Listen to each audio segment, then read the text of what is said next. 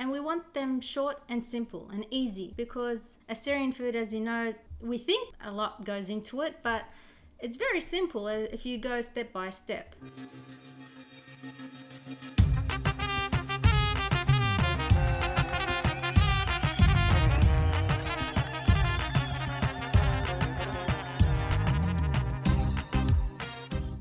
Welcome everybody to episode 34 of the Assyrian Podcast. My name is Odessa, and I had a chance to sit down with Assyrian Dishes co-founder Julian Ibrahim and learn more about the yumminess behind Assyrian dishes. Food is as integral to Assyrian culture as any of the other categories that we place a focus on. Whether you call it shirwa or shorba, dolma or prache, kubba or kibbe, Assyrian food spans across countries, and though at times it is adapted, the key ingredients remain as staples to the food we all love and enjoy. Food is a part of our identity. It helps bring us together and invites people into our culture. Whether you're just beginning the journey of making food or are an experienced cook looking to try a new dish, Julian's short step-by-step videos make the process easier than ever before. You'll also be impressed to know her husband does all the behind the scenes, from serving as the cameraman, video editor, photographer, and all the music heard in her videos are produced by him. Talk about a dynamic duo. If this is the first episode you're listening to on the Assyrian Podcast, Shana Tilochon and welcome. We produce episodes every Tuesday, and if you like what you hear, be sure to subscribe and review the Assyrian Podcast wherever you listen to it, and share these episodes with others. Lastly, support for this podcast comes from Tony Kalogerakis and the injury lawyers of Illinois and New York. If you know anyone that has been in a serious accident, please reach out to Tony Kalogerakis. Tony has been recognized as a top 40 lawyer and a rising star by Super Lawyers publication and has obtained multiple multi-million-dollar awards. Tony can be reached at injuryrights.com or 847-982-9516. Now, without further ado, Julian Ibrahim.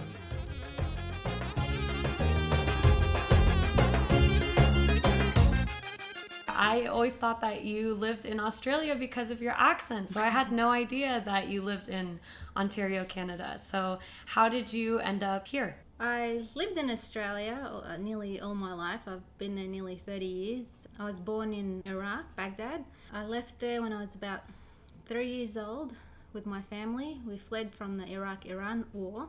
We moved to Greece. We were there for about 2 years. In 1984, our papers opened up for Australia. We were refugees. We immigrated to Australia.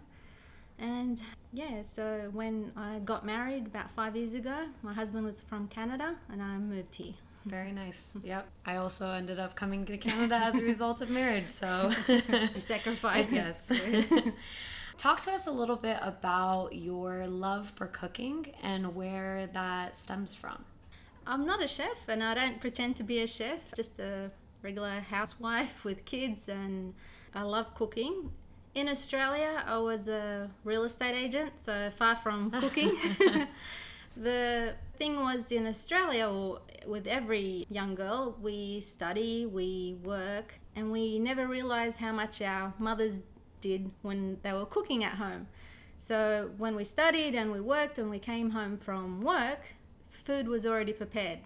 And when we tried to help our mothers cook, they tried to get you out of the kitchen. This is my area, get out of the kitchen, I don't have time to teach you. So then we never learned how to cook. And you're expected to know how to cook when you get married.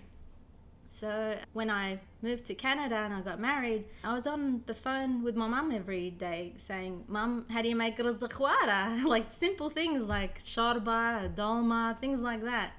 So I was on the phone with her every day, writing down the ingredients and how to make it. The problem with Assyrian mothers is they don't give you measurements. Khachi mendoa, khachi mendoa. It's like, how much is khacha? So I had to experiment and test it out a couple of times before I got it right. How much water you put in rice, to get it cooked properly. And most of the recipes are from my mother. And I have a lot of recipes from my mother-in-law who taught me how to make kubit hamad, kubit morsel, and my sister taught me how to make dolma and biryani from my mother. So most of the shorba and the rizza from my mum, and most of them from my other family members like aunties, sisters-in-law. So they will come together from all my family members. We all have our own style. My mum will make it this way, and then I change it a bit to how I like it or how my family members like it. So we all have our own style and our own ingredients, what to put in there. And that's why cooking is fun, because you make it your own. Yeah. And I noticed that with your videos. I mean, you have one way of preparing dishes, and you can look through the comments and people are like, oh, well, what about cilantro? And what about da-da-da? Yeah. And it's like, well, we all kind of adapt things and substitute things so that they are made in a way that we would enjoy it, you know? Exactly. Assyrians make a lot of dishes in different ways based on the countries of influence that they resided. So how do you decide which recipe to follow? I was born in Iraq, so my influence is from the Assyrian Iraqi way. There are some from my comments that are like Persian Assyrian or from Syria Assyrians. They have different ways of making, say, dikhwa or dolma with, you know, garlic, cilantro and dill, coriander, things like that. And my mum puts a lot of garlic in her dolma or other foods, and even a lot of Assyrians make other foods with like shorba and that with garlic. I find that if you put so much garlic in food, you don't taste the real flavor of the recipe, of the dish. So I don't put much, and I don't, even on my videos, I don't put the ingredient as adding garlic in there. It's to your taste. Like every food, every recipe, every dish is to your taste. If you like cilantro, put cilantro. If you like coriander, put coriander. If you like dill, put dill. I'm making the basic foundation of the recipe, and then it's up to you to add ingredients to your taste. Yeah. Much of our demographics of listeners are around my age, you know, in their 20s and 30s. And many of them have never even tried to make a dish before, or they're maybe in my position where they're becoming more familiar in doing it, but it can get so frustrating from trial and error. So how long did it take you until you began to feel really comfortable with a recipe that you had down? So why we as my husband and I created Assyrian dishes is because when I was trying to find Assyrian recipes online, there weren't much reliable resources, and most of them either were cookbooks you had to buy, or there were videos, but they were in Arabic. I don't speak Arabic. My husband speaks Arabic, so when I was looking at video recipes, my husband had to translate them to me. So we thought to ourselves, why don't we create this channel for our kids to learn how to cook Assyrian food? Because all we see is Italian, Mexican, you know, Chinese food. We know all how to make, and there are videos out there, but there's no Assyrian. We don't want to lose our culture. We don't want to lose our food to other countries. So we created this channel, and we thought, if we're going to do this, we're going to do this properly. We'll have a website, we'll have a proper professional video recipes, and we want them short and simple and easy, because Assyrian food, as you know, we think a lot goes into it, but it's very simple if you go step by step. So my husband does the video, he does the camera work, he does the photography, he plays the music, we design the logo, the name, and we thought our kids need to learn how to cook Assyrian food. Our demographics is not just, you know, young girls getting married and wanting to learn how to cook Assyrian food. Most of my emails and messages and followers that come from Assyrian dishes are, yes, young people, young men and women that are moving out of their homes, not just getting married, for travel, for work, living abroad, living on their own, missing their parents, like their mothers or aunties or grandmothers cooking, and they want to learn how to cook at home. Other demographic, older women in their 50s, in their 60s that have also studied and worked all their life, but then, you know, their mothers or grandmothers have passed away and they don't know how to cook Assyrian food. And they message me privately, how do you make this? How do you make that? You know, my mother never taught me how to cook. So we have them, and we have non-Assyrians that are married to Assyrians. Bakhtathe, you know, their wives or girlfriends, their partners, they want to learn how to cook Assyrian food for their husband and the kids, but their mother-in-law doesn't want to share their recipes.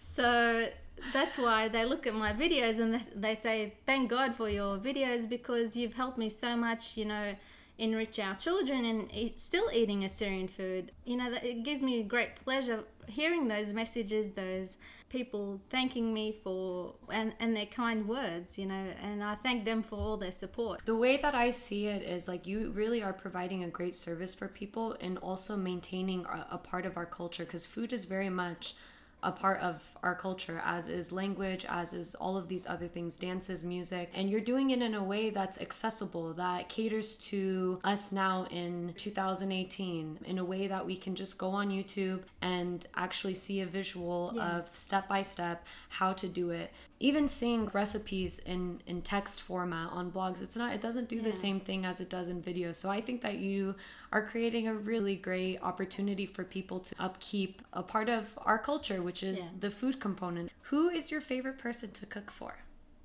My family, number one. My husband and my kids, and they're my biggest critics. They love my food, but sometimes they'll say, oh, this is a bit spicy, when kids say, oh, this is a bit too spicy. But it's my family members, and I love to entertain, I love to cook. I have barbecues with my friends and family that come over and they try out the food. But my family members. Awesome. And who do you enjoy, or who is your favorite person to cook with? I cook on my own. My mother is in Australia. When my sister comes over, the food's already done. Would you say it's like a therapeutic thing? I love cooking. I wake up in the morning, or from last night, what am I going to cook the next day? I like trying new things. I like trying new recipes. One of our co-hosts, when I was asking them, hey, do you have any questions that you want me to make sure that I ask? He says, how does a 30-something-year-old cook in the house when he doesn't have his mom anywhere near and no Assyrians near? I was like, well, watch her videos. But no, in all seriousness, one of the other ones had said, how can cooking be fun and not just something that one does out of necessity? The reason why we created this channel, how it's so simple, because it's all visual.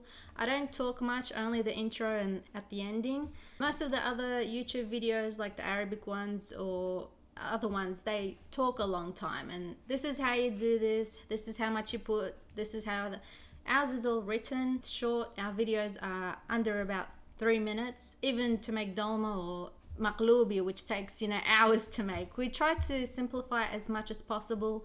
We have like Assyrian kind of melodies in the background just to keep you pumping, entertained.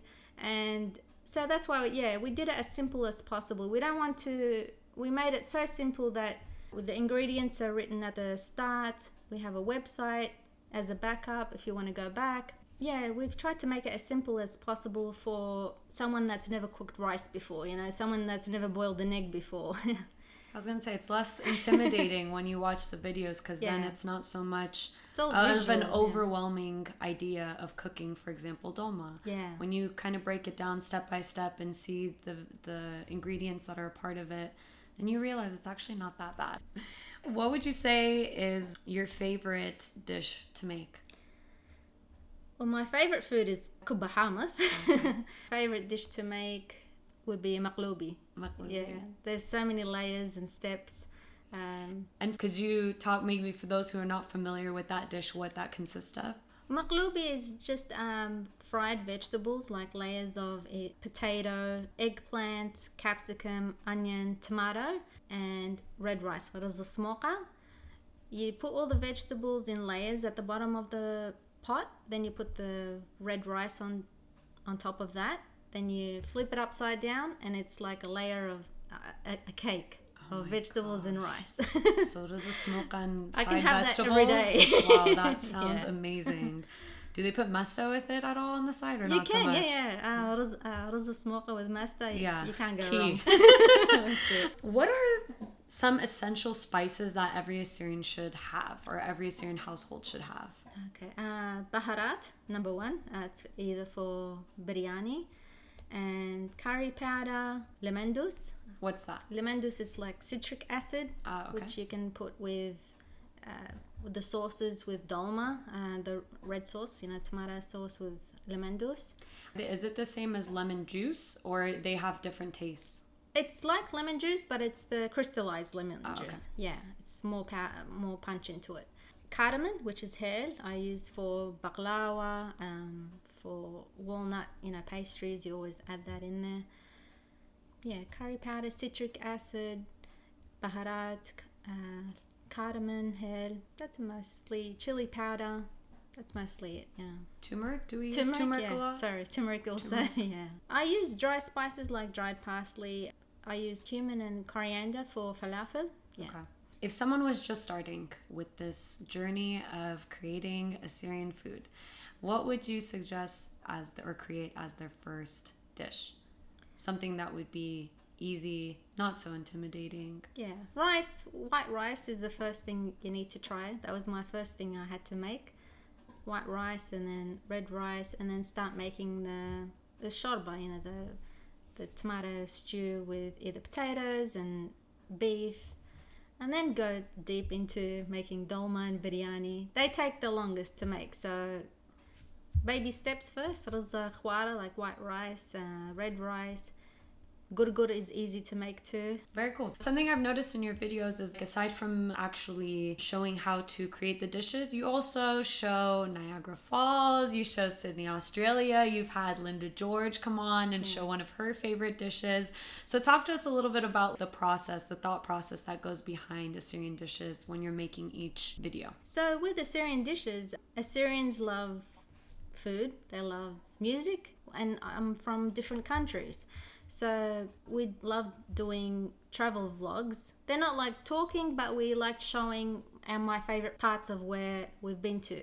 So in Australia, I show where the churches are, where I love to eat, and scenery of Australia, like Sydney Harbour Bridge, Opera House, and even picnics. We went to Greece also. I went to Omorat Marguerges, where when I used to live in Greece, which is St. George's Church, right on top of Athens. My favorite Greek food and favorite places to go, like islands and that, and Acropolis. Niagara Falls, where I live right now in Canada, we love, visiting Niagara Falls maybe once every 3 months, So we like traveling and showing where we're going, what our favorite places to eat, and just the scenery. Yeah, we don't want it just to be just Assyrian food. We want to show where we're traveling. Creates like a different dynamic within the videos. Do you know what the oldest Assyrian dish is? I had this question from someone from I think it was Facebook or YouTube, and they say King Ashur used to love eating kubba. So any sort of kubba, could be kubbad mosul, kubbad hamath, kubbad halab. So could we say kubba is an Assyrian dish? Yeah, definitely. Okay. Interesting. Yeah. If there was a dolma eating contest and you could pick anyone in the world, famous, not famous, to serve as the 3 contestants who would be there, who would it be? 3 contestants for dolma? I'm not sure. Do you have like a favorite actor, singer that you're like, yes, I'd love for them to try my dolma? Linda George, definitely.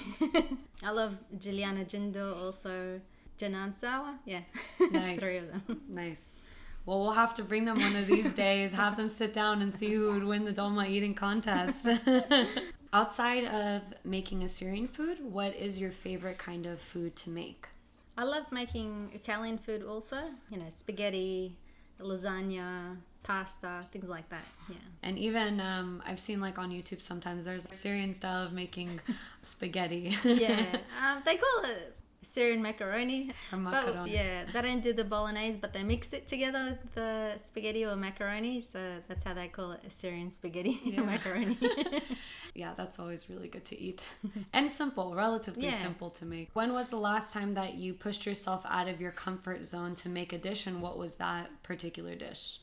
Sometimes, I do make a couple of dishes that I have to do either 2 or 3 times to get it right, because it's all about the temperature, like the pistachio nougat one, the dessert. If you don't have the right temperature of cooking the sugar syrup and then adding it to the egg whites, it just becomes gluggy. So it has to get to the right temperature. So you have to try them 2 or 3 times. Pistachio nougat one was the hardest one that I had to get right. I can imagine. Yeah. That one seems a little bit intimidating for me. I think I'm going to have to make some other dishes before I get to that one. Have you wanted to make a dish that you haven't yet? There are a couple of dishes that are intimidating for me, but I have to get my mother-in-law or my mother to show me how to make, which is pacha. Oh my God. I don't eat it. My husband eats it, but I need to learn how to make it, so I need to get that recipe done. I have a lot of requests for that one. Can I also say, I thank Linda George for supporting Assyrian Dishes, and also Talal Goresh. That's been one of my greatest supporters when we just first started out. So yeah, I'd like to thank these 2 people. Yeah. Yep, shout out to Linda George and Talal Goresh. You had mentioned earlier that, growing up so often our moms in the kitchen will be like, get out. You know, that's the best thing that you can do is get out. Yeah. How have you been with your children when it comes to cooking? Do you involve them or, is it your kind of therapeutic session where you're like, all right, this is not the time. I need you out. I have that mentality also, but then I have to switch off and say, no, look, they have to learn, because cooking is fun. And I get my 4-year-old son to mix, in a mixing bowl. I have my daughter also making salads, how to learn how to make big salads or small salads, with either with rizza or big salads for, other dishes. I have my other son also learning how to cook and dice and peel potatoes. I love having them involved. I know it's hard for me to say, please, get out of the kitchen, let me do it. But I want them to learn. I want them to love to learn how to cook Assyrian food. I want them to learn about vegetables and ingredients and grains. And my son, who's 9 years old, loves locha. He would love to eat locha every single day. I go, it's not that cold to make locha right now. But he loves locha. My daughter loves to eat any kind of food, Assyrian food. And yeah, my 4-year-old son, he always says, no, I don't like it, but then when he tries it, he loves eating like kifte or kubba hamad. So yeah, I want kids to learn how to cook Assyrian food. I want them to, grow up saying, oh, I'm watching my mum cook Assyrian food, I'm going to learn how to cook Assyrian food. Because the younger generation is our future. I don't want them just to learn how to cook Mexican or Italian or Chinese food when there's lots of videos out there on how to make these foods, but there's not enough reliable sources how to make Assyrian food. Absolutely. For the dishes that you have on your website as well as the videos, are any of them not Assyrian at all, but have been influenced based off of like the country that they're a part of? So we have another tab or another section of our website, even on our YouTube channel, where if I go to Greece, I'm going to show you how to make Greek souvlaki or Greek salad. So there is another section where Assyrian dishes around the world. So if I go to Italy, I'll make pizza. If I go to, things like that, different countries, I'll make that food. We want it to make it multicultural, but stick to Assyrian dishes. That's great. So people know that if they go on your website, that they won't only be able to learn how to make Assyrian dishes, but they can get influences from other cultures as well. What's next for Assyrian dishes? Like, where do you see Assyrian dishes a year from now, 5 years from now, 10 years from now? We started Assyrian Dishes a year and a half ago. We've got nearly 6,000 followers on Facebook. We have 1,600 followers on Instagram. We have nearly 3,200 subscribers on YouTube. And it's growing every single day. And we feature our videos once a week. We used to do it twice a week, but now it's once a week. This is, for us, it's a hobby for me and my husband. We have our lives. My husband has work and I run a household. So for us, it's like a hobby or pastime. To grow, even if I don't cook, we stop making Assyrian dishes like videos. Our videos are going to still be there for our future children, for future couples that learning how to cook Assyrian food, for anyone learning to cook Assyrian food. These videos are going to be there for years to come. So that's our goal, was to be just to have videos available for everyone to learn how to cook Assyrian food. We're not trying to sell a cookbook. We're not trying to sell anything. Our goal is just to show you how to cook Assyrian food. We have listeners from all over the world who listen to us every week and tune in. What is something that you would like to say to them? One piece of advice, whether food or anything. I'd like to thank everyone for their support, for their kind words. Around the world, we have followers in Australia, Canada, United States, United Kingdom, France, Germany, Dubai, they're everywhere. Syrians live everywhere. This is our small knit community where we can share our Assyrian food for everyone to learn how to cook Assyrian food. Even in Spain, the least is where you expect Assyrians to be, they're there, and they want to learn how to cook Assyrian food. It's for our future generation. We want our food to continue on, and that was our whole goal. Thank you, everyone.